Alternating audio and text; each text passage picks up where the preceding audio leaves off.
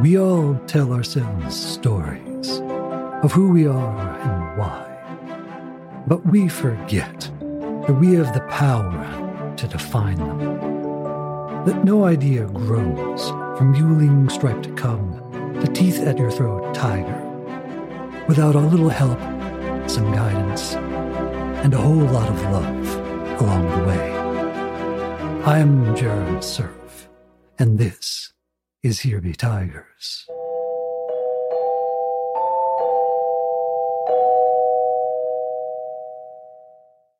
It's interesting, I think, as with every one of these exercises, we start with a very simple premise and usually a handful of truths.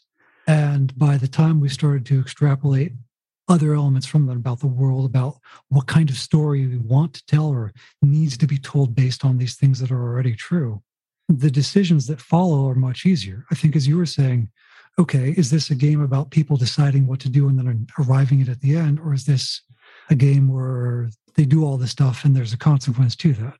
Mm-hmm. And when you asked them, my thought was, well, the more interesting and fun game is leaving the finality unknown, because the real conflict is that last choice. Yes. And these games are so much about what the most engaging point of conflict is, which kind of flip back to way in my grad days. Folks would often ask, well, why does this program you're in give you poetry and playwriting and screenwriting classes alongside fiction and nonfiction? And the rationale there was, regardless of what type of story you're trying to tell, learning prose, learning scene structure, learning pacing will help you tremendously. So even though we've been talking about a storytelling game here today, Mm-hmm. the elements of learning how to extrapolate from a few pieces, learning what is the most powerful moment of conflict from the elements you have known already, and how to feed them, how to give them room to grow and provide you with more fodder material from there, however you want to call it, to not feel the need to hold on to, right? I think we've thrown so much aside as we've gone through these premises today, and it was fine. As much risk, I think, as there is in sometimes delving into the unknown, the reward of arriving at a thing that is not just fun for you, but for the other people who engage with it is immense. And I can only speak for myself here, but I think one of the reasons I've continued to play these kinds of games is that, unlike with, say, writing a book often or working on a video game or screenplay, you can see the results of good narrative immediately. I don't remember the moment, but I know I grossed the hell out of you and Stephen at the same time, Dave. Mm-hmm. During the whole collapse of Podos. Just, oh, right, it was peeling open the rock and what they found underneath it. Parts of the mouth still moving, yes. Gross. Yeah, It was. I like both the Western and the Wolves game because they both have a sense of finality and closure to them. I don't actually, the one problem with Stairs Without Number is, and this is also by design, that you are wandering until you stop. You are, when one of the things you're trying to find is your way to stop. It's just the nature of the game. But there's a certain amount of this can potentially go on forever. I think the finality in Stairs Without Number is the unspoken third choice, which is you leave, you're not there at all. And how that happens might vary. But that's the goal, is to get off the staircase entirely, whatever that means. I sort of felt that resolution was whatever, when you reached enough milestones, that when you got what you were looking for. So whether you found a new home and that home might be on the staircase or not, or you found the way to make things right and then you disappeared from the staircase or what have you, that was all, like, that's what you needed. What you need then is, I think, as you specified each character as a trouble, right? Mm-hmm. It sounds to me like they're going to keep running as long as they've got a trouble. If you don't have troubles, why are you running? So there needs to be more of an interaction between the goals and the troubles. Like you can win to that extent either by getting rid of your trouble, or getting rid of your trouble is the wrong thing. Resolving your trouble. A person who has a temper is not going to resolve it by stopping having a temper, but they will resolve it by getting a better control of it. I was trying to think of also maybe increasing or like giving a nudge to the trouble itself, like maybe every stair or every like milestone the troubles get closer and closer, or something like that? That would be a mechanic. So you start off with, you get like 6 trouble tokens before you have to move on, but the next time it's 5 and the next time it's 4. But every time someone manages to resolve a milestone, they remove a trouble token. What system I want to give you instead of dice to run your game? Yeah. A Mancala board. What is a Mancala board? You give your troubles to other people. Because in Mancala, it's a very old game. You win by placing tokens, and whatever bowl your last token goes into, you clear out. And whoever has the most tokens at the end wins. So the goal is basically like poker, counting and wagering what other people are going to be stuck with or wager, so that you're not left with any of the things you had a problem with to begin with, but you have more than you started with. So in that same way, I feel like there's been multiple ways to resolve troubles, what I'm saying here, whether mechanically using something like a Mancala board or within the rules of the game itself, where you don't have to rely just on yourself to alleviate your troubles or resolve them. You can leave you can leave troubles for other people, but then they have to resolve those too. But you don't have trouble anymore. And that's one way to get rid of it. That might work. That also could play into the stay thing of like, yeah. Like, let's say they don't find the location on the stairs that they need to be at, but they find a place they're comfortable with. So in turn, they give up resolution, and as a result, the troubles go on to the other players. Or something simple like you cannot stay in a place permanently until you got rid of your trouble, however you did. I think that definitely plays into like the person who was looking for a place to call home. It could also work for leave too. You can't get out of there till your trouble's gone. So however you get rid of your trouble. So there's stay and go temporarily, but stay or go is a permanent endpoint. This is reminding me a lot of like those movies where like it's kind of a dreamscape, but the dreamscape is dominated, like, and you don't escape without without changing, whether your change is achieving your goal or giving up on your goal or something like that. But I still think we need a resolution that forces that. I'm going to spoil a little bit of Persona 5, the Muso game, where you basically go through the same plot again because they were too lazy to come up with another plot. The final sequence before the last boss fight, you're trapped in a sequence of other people's desires that won't let you get away. And it's an actual old-fashioned tunnel. You're on rails, or railroaded, as it were. You can only go forward and back. And as you do, you loop and you loop and you loop, and the other party members get increasingly frustrated. But occasionally, if you push against either wall of the tunnel you're on, the entire screen judders. And you have to actually run consistently through a single point, the same single point, each loop, to get out. Yeah. I'm not saying that's your mechanic here, but there's something that there's a nail you've got to hit repeatedly in this game. Stairs without numbers to make something stick, whether it's stay or go. It can't just be you hit 6 nails and you're free. You've got to break something. Yeah, like there's an element of like one of the ones that occurs to me is that when you hit a milestone, your option is to either get a step towards achieving your goal or remove something off of your personal trouble track. And you can escape by one or the other, achieving your goal or resolving your trouble. Here you go. So stay or go are the two stats, right? And they flux. Well, I'm not sure there's a flux stat in this. Originally, I wasn't planning on it. Originally, it was, simple resolution, and you go until your trouble catches up with you, and then you have to go again. Here's what I'm going to throw this out here as an idea. You need to hit a certain amount of stay or go to stay fully or go fully, right? And getting rid of your trouble is a way to increase stay or go. Doing other things are a way to increase stay or go. So every action you take is a matter of trying to increase stay or go. And maybe sometimes you've got to burn those stay or go tokens to make things happen. Your desire as a player is to go, but you got to burn some of your go currency to make stuff happen along the way. So there's a risk and reward of how much do you hoard and how much do you give or keep, right? So am I giving up my resolution potentially for the future to make sure things happen in the now? Like, for instance, in Wander Home, where you can burn tokens to succeed or just make stuff happen. So you can burn stay or go to make things occur with that valence.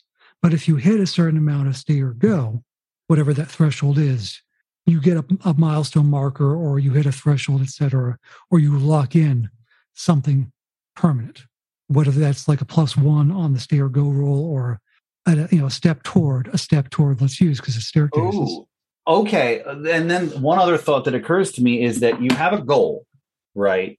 That you're trying to achieve, and you have a trouble that you're trying to follow, and that follows you. And those are both necessary for you to stay here.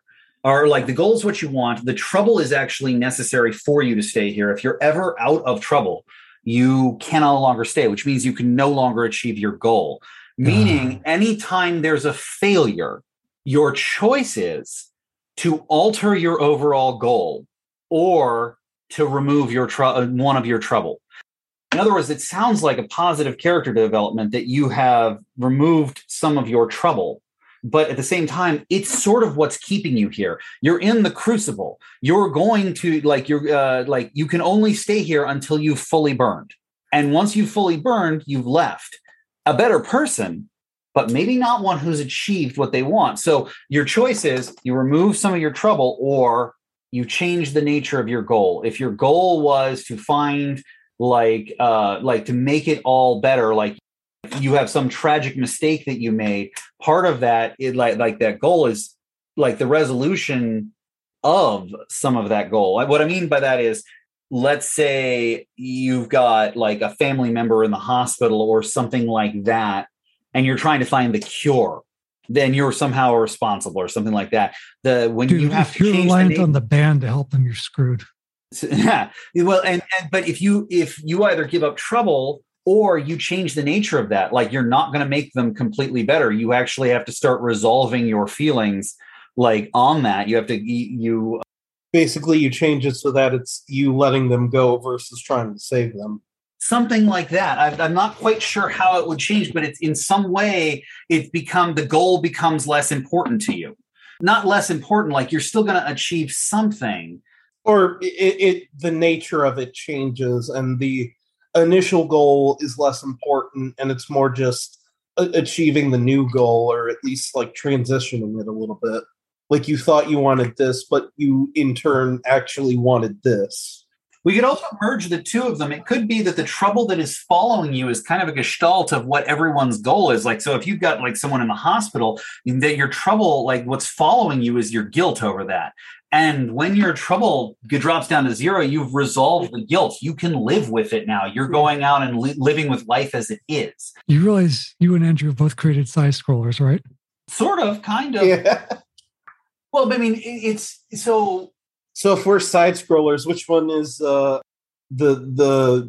God? I can't remember names today. Jesus. You remember that one? Wolves Without Teeth. No, Wolves Without Teeth.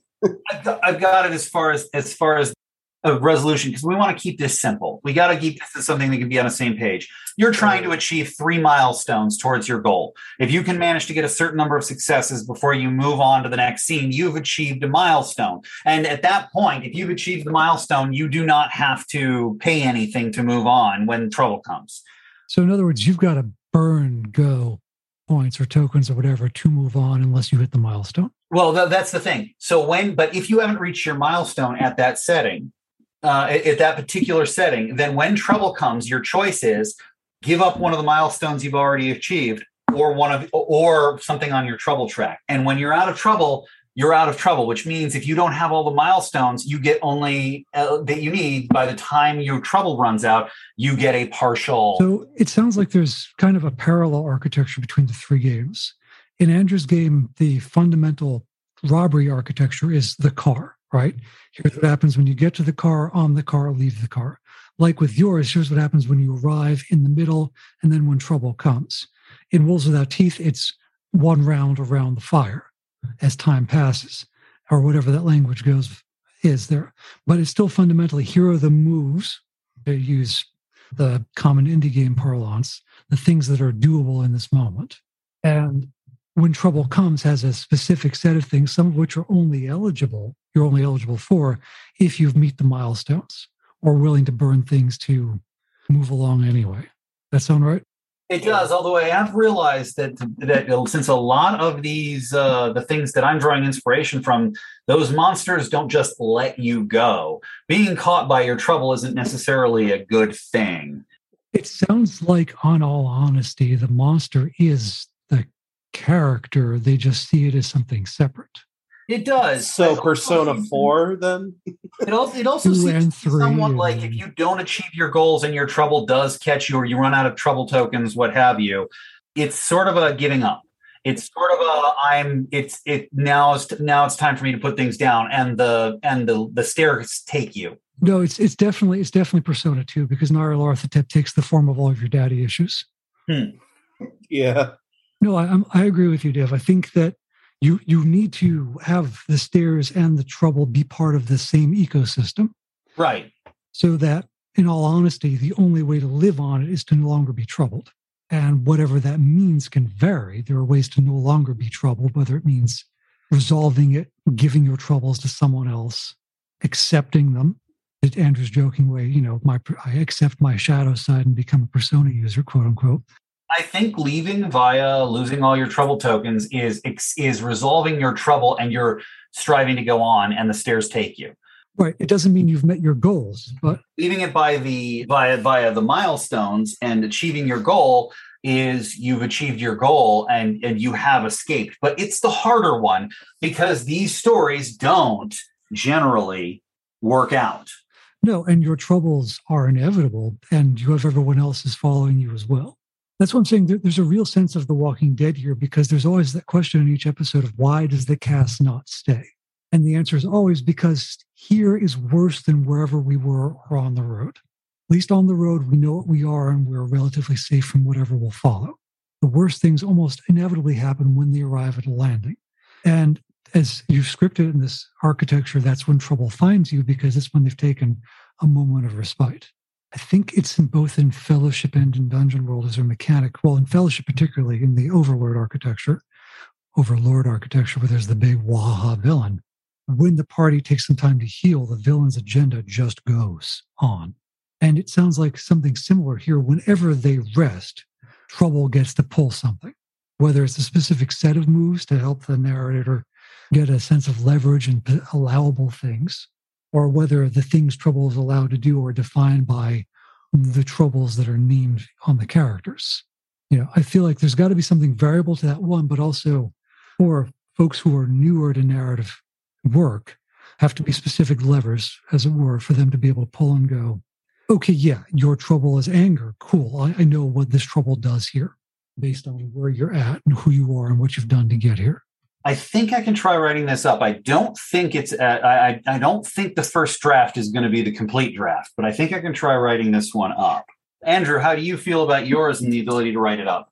I think I probably could get something going. I think I would need to do something more with the cars themselves individually, or at least have it like, if we're going off at like roll these to get a specific type of car, maybe have like a couple more tables dedicated to that, so at least it's not, because if it's like the transportation of, okay, the robbers need to get to the next car because of X, then it would definitely need to be something more than just a roll to determine what that car is. You're looking at a combination of factors that determine each car.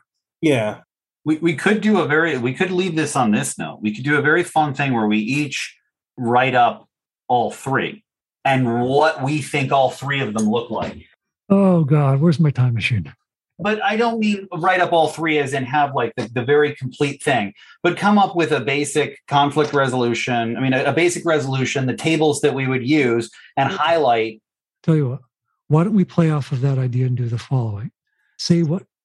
Let's for each of us say what we would want to have or see as a player in the other's games. Okay.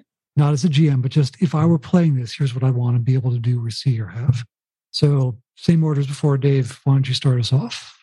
All right. In Andrew's game, I would love to see the main conflict resolution or the main resolution of challenges.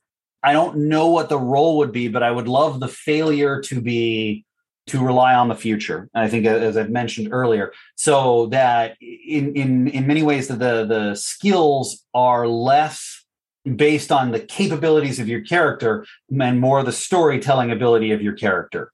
Okay. I'm trying to think how I would go about that, because it would basically be that it's more how they show off their stuff in their own story. Right. Like they or Yeah, it would be something along the lines of like, I am this good at telling this kind of story, or this good, Yeah. And then your bonuses, your like skills that you're good at aren't bonuses like that give you bonuses to doing certain things. It's your reputation. So if the best gunslinger in the West makes a trick shot, the audience is gonna be like, well, yeah, he's the best gunslinger in the West. So you get bonuses to telling that story. Right. So it's not so much your skills on the robbery itself. It's how well do you tell the audience about your skills when the story comes. I think the tension here is you've got authority, which diminishes you, and accolades, which raises you. Yeah. Mm-hmm. And this ties into what I would love to see in your game, which is I would love for in the storytelling stages where you're sitting there getting praise from the audience and trying to convince them you succeeded, for the other players who aren't the character narrating to have a say. Okay, so yeah, something like if the primary narrator discounts, or like the gunslinger didn't do as impressive a trick shot while he's narrating it, they say, no, I did do that trick shot as impressive as possible or something. It's less PvP oriented and more of a yes and. Almost like a contempt token. Oh, you know what you could do? Go for it. Is each person like tells the story up until they fail like a roll, and it goes to the next person to continue telling the story. And the contempt token is another way that you, or the equivalent is another way that you can kind of seize control of the narrative. Like, no, that doesn't work. You just described me counter to character. Yeah. And so you have minuses or something like that, or that person takes over. I'd love to see something like that. Yeah. Right. And to shift, to ante it up, each time that shifts, authority goes up as the audience starts to question more and more. And you've got to work to get your accolades to counter that. Yeah, I like that a lot. That accumulation of points, authority, and accolades travels across both phases. Right. And you need to burn your accolades during the gameplay part, during the challenge part of it to do well, or you can anyway. So let's say you really want to make sure this thing you're doing works. You can take something out of the accolade pool that you all, I like that, because then it's a collective token pool in both cases. There's authority. Like you have the authority tokens and the accolade tokens almost. Right. So in that way, none of you are trying to, unless your individual objective, like Dave suggested, is to tip the authority pool higher. None of you is trying to diminish accolades unless absolutely necessary. Because out of accolades comes your treasure. But at the same time, you can only achieve your goals. No one else is going to know what your goals are. So you can only achieve your goals when you're the one narrating your individual goals. So you do kind of want to seize control of the narration. And you do want to burn accolades to keep from failing. Yeah. So that creates a tension between the players that, okay, yeah, I fail, I lost my turn, but I also want to burn all these bonus points I have. So that I can screw over the guy playing the gunslinger. Sure. So that I can be the winningest. Yeah, definitely. A game of egos. I mean, what game isn't these days? True. I did just Kickstarter a game a while back that is ostensibly about band of thieves in a town where you have to go win over the best and the brightest to steal things from them. It is apparently deeply influenced by Persona 5, and they even created a soundtrack for it. So I'm looking forward to this. But Nice. I like this idea here because I'm less interested in these kinds of games where they're to push the idea of players fighting each other, and more interested in giving them tug-of-war opportunities where the consequences affect everybody, but there's always a reason you want to pull back. Yeah, that's the thing with Stairs Without Number. I don't want it to be a game where you throw people under the bus on these stairs. That's too easy. Dude, if there's a bus on the stairs. Up the library steps. That's the trouble. Comes the Humvee. Come on, the magic school bus. There's a They Might Be Giants song called Shadow Government, and there's this moment in the middle where there's this repeating like voice going up the library steps, and then after a little while another voice pops in going, here comes the Humvee. If I'm not mistaken, you first quoted that particular piece of music way back when we were doing the Microscope game. Very likely. With the androids and ice cream and cannibalism. Yeah. Grand convergence theory continues. We have fun here on Here Beats Hikers. Yeah, we do. There's an overarching narrative you haven't come to fully realize yet. We're just slowly building up toward it across our multiverse of episodes. All of us are never sane. It's just a matter of who's the sane one taking the punishment. Well, it's like the Doctor Strange movie. We were both totally lucid and completely illegible at all times. Yes. I would say that makes me think. It reminds me that with Stairs Without Number, I would, and it's not. I know that's. I'm talking about my own game here. I would really like it to be something that having more trouble drives you to be better at achieving your goals. So there's a reason to it. It can't just. You do not want a death spiral. No, you do not want, like, for all that we're taking inspiration from a game. I mean, from the story where someone's essentially stuck and will keep going until they fade away. You do not want a mechanic whereby that's the outcome that's going to happen. That's a very niche kind of game where people are okay with that. Right, where you can only fade away. Then you have Wraith. And the funny thing is, Wraith is one of the inspirations for this, but Wraith is bizarrely one of the more hopeful White Wolf games. And I don't like this. I know that sounds bizarre, but it is. We're doing a different episode on that, man. Andrew, what do you want from the other two games as a player? Yes. I'm trying to think what I want from Dave's game, because I think I would almost want kind of like good and bad locations on the stairwell. Like something where it's like, if we treat some of the locations as you stay here because this is what your goal wants, or you stay here to screw over the other players, I'd almost want the reverse of, like, if you stay here, your troubles will be magnified or something like that. So kind of like, using the Wraith thing, a harrowing. Yeah. I think that would be kind of interesting to see if it's like, if the places on the stairwell, half of them are quote unquote good and half of them are quote unquote bad. So basically you have some that, in other words, half of them allow you an opportunity to achieve your goals and half of them make you face your troubles. Yeah. I think that could turn this into a game where, like, it doesn't, like, I think that there's an element of when your trouble is out, or you have the choice of whether you're ejected back into the real world or the labyrinth takes you. Okay. I think that's very important, because I think that lets the character decide. The final question is, are they willing to give up that element of who they are? Do I stay or do I go? Basically. But I like that. I like the harrowing side of things that focus on your trouble. I think those moments where, particularly in a shorter style narrative, you hone in on the one thing that forces everything forward. And there's no way to get out of it except to make some type of choice.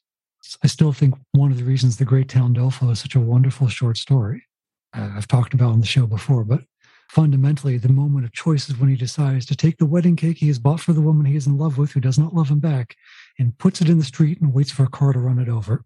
That is the first proactive decision this literal sad clown has made in the whole story. It's such a dark story before that. And that's the spot of hope, waiting for the presumptive wedding cake to be run over so he can start his life again. Andrew, what would you like to see in Wolves Without Teeth as a player? Oh, that's another tough one. I'm trying to think. Would you like to take a moment and pass the baton? Yeah, I think I would, because I got to think about that one for a second. Part of the issue is that with Wolves Without Teeth, there's a reason why I said it sounds like you've got enough to write it up already. Yeah. That we kind of reached that with yours in a way that we didn't quite reach with the other two. I think the challenge with Andrews, and partly why we've been playing around with the milestones that carry across, is that it has two scene structures. And the challenge with those becomes how to make sure the flow between them is seamless. And that will be a matter of revision, because that's where, as much as conceptually you can think, even as I did in the book, oh yeah, one character narrates past, one character narrates present, there will be unexpected hiccups along the way where you'll wonder, right, but in this instance, does that actually work pacing-wise or narratively, etc.? Maybe you treat it, I didn't mean to cut you off, but maybe, I almost thought of an answer to that as maybe you combine the two. Like you narrate it and you do it at the same time. So in other words, the whole game is the performance, And then at certain points, you break out, not flashback or forward, but you just break out and run the sequence. Yeah. So basically, everything should be like, I think everything should be told in past tense. Like, I think that when you're describing your character, you don't say, I do this. And you go, no, I did this. Or even like, I did this and X happened. And then when you roll, because those X happen moments are going to be, okay, you're a great sharpshooter, prove it. And you roll and you succeed or fail. If you fail, then one of your partners can side eye and go, all right, yeah, okay, sure. Here's what really went on. Yeah. And the narrative moves over. The authority goes up one, unless you burn some accolades to go, no, I know what I did. And here's what I did. Burn accolades, still my story. Because even then you can still treat it as like each car is a separate scene. But, like once you reach that point of the character jumps off or that, they can still, I'm actually wondering if there's two ways then to pass the story. You do it like we've been playing Wanderhome, where there's the failure and someone else takes a hold of the narrative unless you burn accolades to keep it going. And car by car, someone starts the narration off to begin with, going down the path. Yeah, I think so. And I think there should be a designated order. Like when you fail, you either burn accolades to keep going or you pass it to the person on your left. Yeah. Because otherwise, the most active people willing to jump in will dominate and they will say the most things. Right. And you don't want a circumstance where someone can hoard the spotlight mechanically and narratively. Yeah. In 13th Age, there was a capstone for Necromancers, which was cackling soliloquy. And to be fair, it was the final thing you could do as this class as a Necromancer. And it was narratively wonderful. There was an escalation die where each round things got more and more dangerous until it rolled over. So it would go from 1 to 2 to 3, et cetera, to 8. In cackling soliloquy, you maximize the die at 8, but only you got to use the number. No one else did. And do shenanigans.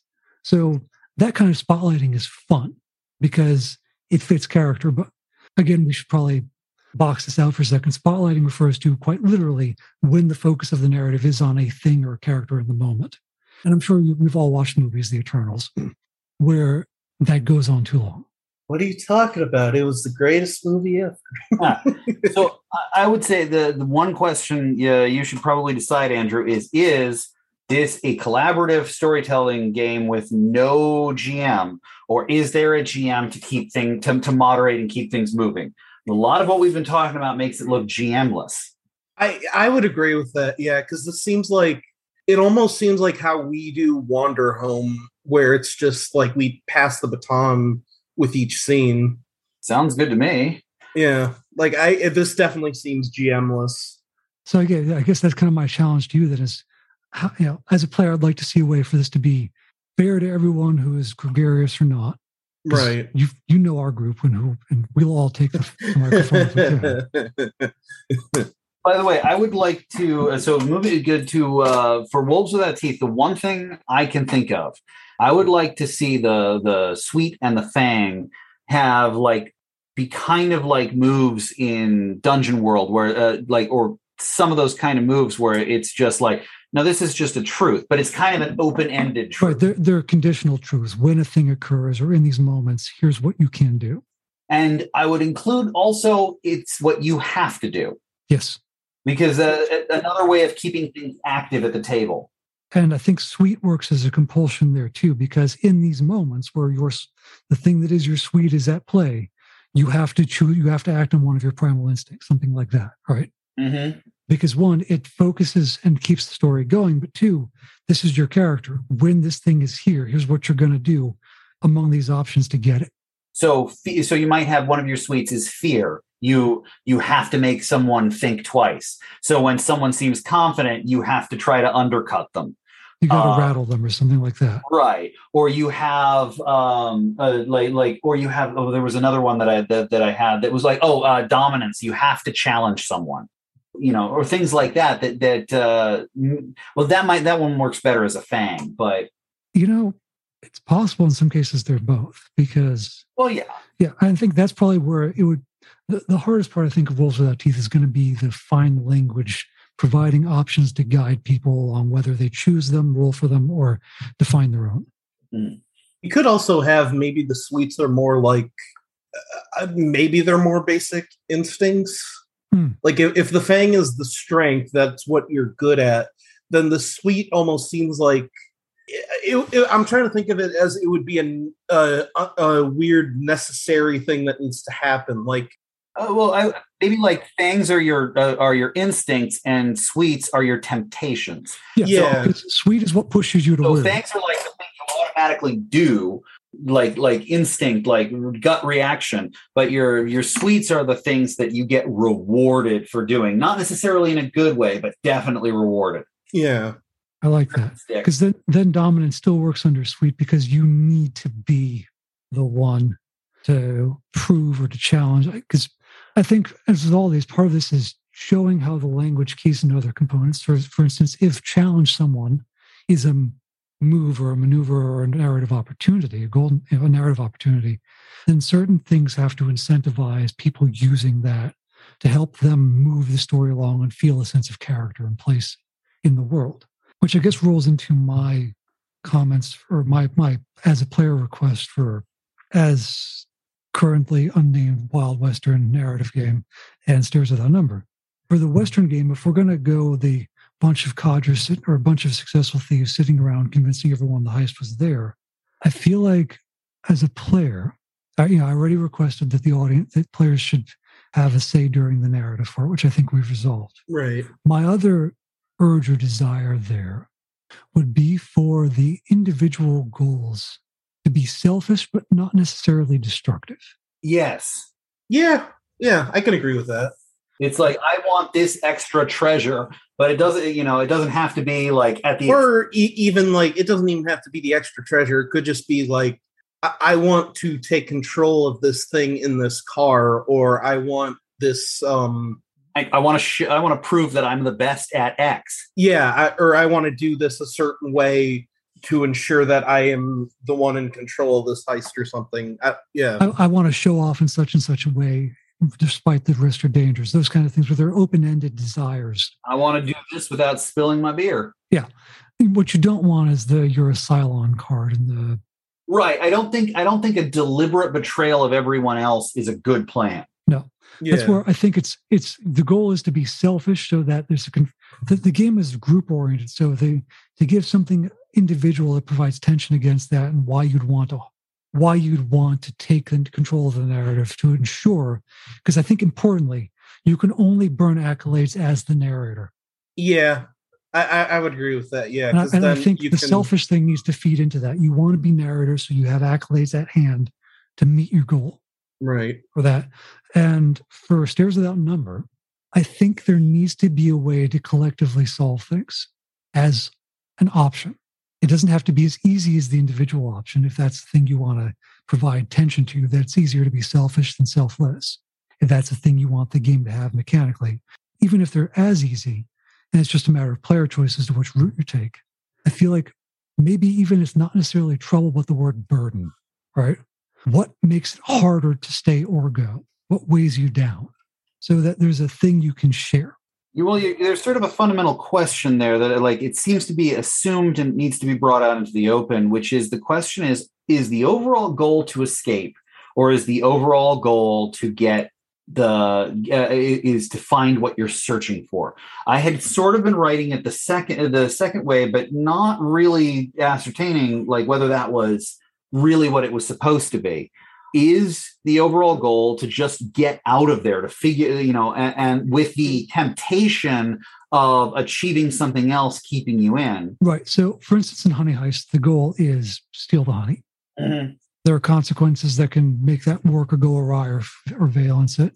Same with Last Best Hope. My question to you here is that, and I think it's similar to the question you asked about Wolves Without Teeth, is it them around the campfire and the finality of that choice? Or is it the actual conflicts that happen after? In Stairs Without Number, is it the journey or destination? I think the more a thought that occurred to me about 10 minutes ago that has been cycling around in my head is one of the important elements is getting the correct character beats out. In other words, you're trying to someone's trying to find something this can save my sister or something like that. But the important element about that story-wise is not whether they saved their sister or not. Right. It's finding out why their sister needs to be saved and why this is important. To your point, it's jazz. It's not classical music. There's Right. a heavy emphasis on improvisation along the way. So it could very well be Based on that the principle. goal is not to is not to achieve your goal. It's to get out a certain number of beats where we learn something more about your character. Leave before that point and you're an extra. The labyrinth is taking you. Okay, so really what the game is about is agency. Do you live as a free individual in this space, or do you become part of it? Yeah. The basically, yeah, like you will be taken by The Matrix. yeah, like the trouble, like you either lose your trouble and you cease fighting and the labyrinth takes you, or you become a part of the labyrinth, you become a monster in it, what have you, whatever is appropriate to your character. But you lose agency unless you've gotten a certain number of beats out, at which point Right, things that affirm and assert your individuality. Oh God, Dave, I just realized what we've done here. what's that? 2 or 3 years ago, you and I were talking about what would happen if an AI tried developing a human-like species, and as a quantum system tried attributing heavier weights to the things that made poor decisions than the ones that made better ones, so that the things that made worse choices than others would suffer more and be left behind.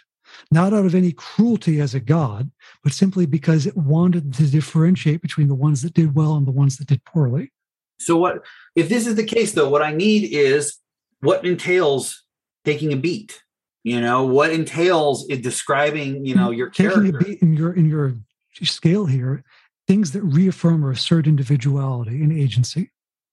So it might be something as simple as whatever you do that is something beyond what you're already defined by, right? If you can through these means assert that you are also these things instead of just what you rolled at the beginning.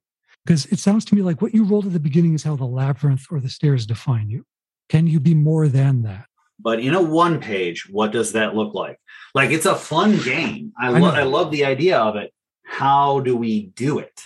I think you have to strip it down to something very rudimentary, as we did with Andrew's game, where it's effectively accolades versus authority.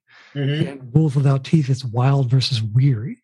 What are the valences here that are me versus non-me?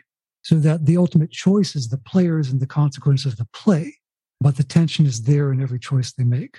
Because that's what a one sheet is ultimately. Yeah, I'm looking at this and I have this idea, between the idea of good and bad locations, you have essentially the good locations are the temptations and the bad locations are the friends we made along the way. They're the things that make you like confront yourself. You know, again, I kind of feel like this is a place of judgment. I was half joking when I referenced our own interpretation of like an overseeing AI viewing various quantum computations to determine which ones were sound and therefore allowable. But each of these rooms or landings or places on the stairs is a decision point or a series of decision points that can be encapsulated as one. I'm thinking, by the way, that I've been like, yeah, with all the rolling, I've been, you know, originally it was like, okay, you have a location, you interact with these characters that you find in this location, you try to achieve your goals, etc. You get free of the dice. The dice to get at to make things happen. Well, that's exactly it. It seems like, but it was, the idea was that each location would be something you can interact with, but everyone can interact with, and they'd be randomly generated. But it seems more like now each location needs to be one of the characters' locations, and they're giving an opportunity to shine and succeed or fail. I almost feel like the burden is measured by how many dice you have to roll. I think there's that, but there's also, I'm getting a Fiasco vibe. Yes. The scene is determined not by the roll of the dice. The scene is determined by whether the other players at the table think you did well or poorly. Yes. So your burden dice are assigned by how you play, but the freedom dice are assigned by how other people read or interpret your assertion, your reaffirmation of you as a thing outside the system. So because you can't judge how free you are based on your own experience alone, you have to be judged by the other players. The other way of handling it would be that that whoever's turn it is, they're the ones who, like, they are the ones, they get a couple of indications from the tables, and then they're the ones who spin the location based on their character. I was just about to say, because the really evil GM thing here to do here is, GM-less game or not, have a player, whether it's their room or someone else's, set the room up or the landing up. And either that individual is the judge of that moment or is the one who establishes the rules, quote unquote, of the decision. It would be a very interesting game if your goal is to keep every character but your own alive, where you, when it's your turn, you set up the things for that character that is your character, but they're not your PC, they're your NPC. In a way, it's almost, do you sacrifice your individuality to free the group, or do you hold on to your individuality and escape yourself? Well, sort of, but it's also along the lines of like, you're presenting the puzzle for everyone else. So that in that section, you're the one DMing. So it's a shared DMing, but it goes around, and everyone else is trying to figure out what makes your player tick. Yeah. Because it's defined by, the problems there are defined by your trouble. Right. The problems there are defined by your trouble. And then it can come back to roles, because then otherwise, people can go, well, you definitely figured out my character, because that's so easy. Here's what makes it Stairs Without Number then. The game ends when one player is successfully free of their troubles 2 or 3 times. So the staircase is infinite until a certain threshold is met. You keep on meeting those troubles until some threshold is met. I don't know if it's an individual threshold or a group threshold. It could be that. I also fail too many times on your character. Your character is taken by the labyrinth, which doesn't stop you from being a player character. Instead, or it doesn't stop you from playing. Instead, you play the NPCs in other people's rounds when they're DMing, and when you're DMing again, they're just trying to escape the labyrinth. In other words, you are throwing monsters at them. You become the trouble they're trying to escape. Exactly. I like that, because that helps reaffirm the sense of infinite or infinity until certain thresholds are met, whether it's failure or success.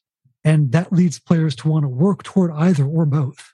In other words, you're not, like, when it's not your round, you're playing the character. When it is your round, you're playing your character's dark side. Right. You're playing the labyrinth, the staircase itself, as it right, and you want to win as that. So don't get too attached to your character, because your goal is actually not to save them. So the bad ending of Persona 4. Got it. I'm glad that we've been able to couch everything in Persona terms today for you. I had to make one last joke about it. Yeah. So I mean, I think that I can probably write this up, but I'm loving the idea that your goal is, like, yeah, I mean, and I think there's a certain amount of, like, you get the final decision. If your character is ejected, are they ejected back to the real world, or do they become part of the labyrinth? What does your character want at that point? Are they ejected from, but I think there's got to be some reason why you actually want, like, it's up to the players to save your character. Because you're too much of a monster in the moments the labyrinth has you. You're in a very true sense, you are the trouble in those beats, and they have to pull you back out of the trouble, because all the labyrinth sees of you is the trouble. You realize, Dave, what we've created is a roguelite where you run the risk of becoming the monsters everyone else has to escape. Yeah, basically. I think I'm going to try writing this up. I think I've got what I need for writing this up. Does everybody else feel like they've got what they need for writing it up? Yeah, and I was also I got what I was gonna say for Jared's game. Oh, perfect. One of the things I do think could be touched upon is the idea of the campfire, maybe, like changing it up. Because I was trying to remember another board game I would play that probably would help along with the language of how you do the Wild and Wearies, the board game Evolution. Oh yes, I've played that. That might be a good way to help with the languages and that kind of thing. But I was thinking of it more as if it's like, instead of beasts at a campfire, maybe it's beasts in, like, their last bit of territory in a forest or something like that. I'm thinking of it more as, like, maybe give something that they do between each other and also where they're kind of positioned in. Like have it so that it's like, you do this and it gives you a little bit of wild or a little bit of weary. Like it would be a lesser thing, but still be able to get certain points without deliberately doing something against another player. Yeah. In other words, how can they, without causing issues for another player, gain or build up in more of a thing to push, as with your accolades in your game? Well, one of the things could be a cooperative thing. Instead of challenging them, you go, you remember when we did this, and they play along with it or not. You don't do a full flashback scene to how it happened. You just kind of tell everyone else. Well, I think then the actual move is you remember when, and there are sub options. It's you remember one, ellipsis, question mark, and here are things that can happen. And then regardless, or the narrative things can go as they want, but the mechanical effect is giving or taking away wild and weary. And challenge might be a different structure of options to help give more narrative heft and leverage. But you remember when might be the more, as you've said, cooperative version, so that there are ways we can shift the group dynamic throughout each of the scenes. Yeah. That makes sense. I like that. Because I mean, it's just like, you're probably going to have that player that doesn't want to specifically do the wild against another player and just build it up themselves for a bit to use against later. Sure. If Dominion is your Fang, that might be an interesting way to play. Yeah. I like that. There's kind of a fun tension of player versus group desires in each of these. But I feel like there's a consistent thread across them of wanting to give the characters and the players themselves the greatest agency in this by effectively removing any lead narrator. So there's no overall authority on what the story has to be, the tone of it, etc. All of that is up for negotiation as the game continues. Kind of an interesting, I don't know if I'd say it was our intent to go there, but it's definitely where we arrived by the end of this. Yeah. I'm realizing that with Stairs Without Number, your goal playing in the game is to have your character go out in a blaze of glory. The loser, or possibly losers, are the ones who actually escape. Not because it's a bad ending, but because your goal is to tell the story where your characters are the ones who die to show how dangerous the threat is. Your goals are like, it's sort of like an alien situation.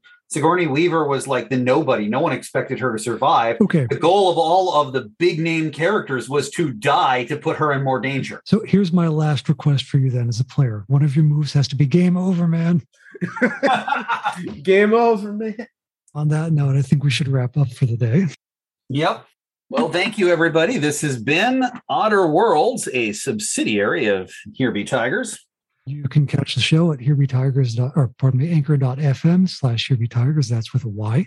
We now have the capacity for you to leave messages with notes, thoughts, feelings. We'll be back on Instagram soon. Please be nice to us. We know you won't.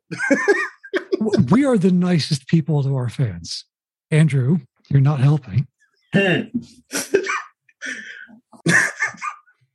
Some people you invite to be part of the group, to be a GM, and then they wait till the very end of the episode to just stick the knife in.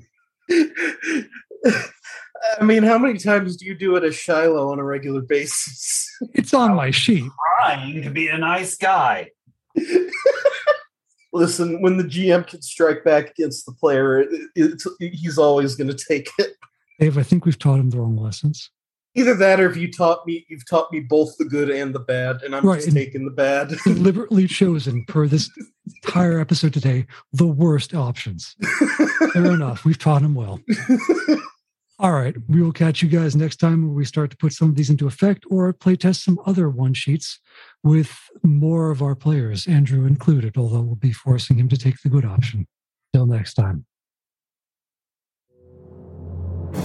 A good story can excite us, yes.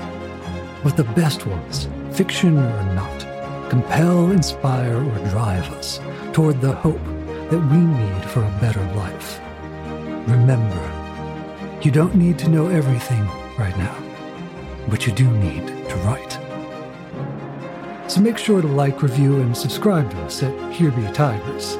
And until next time, take life by the tail.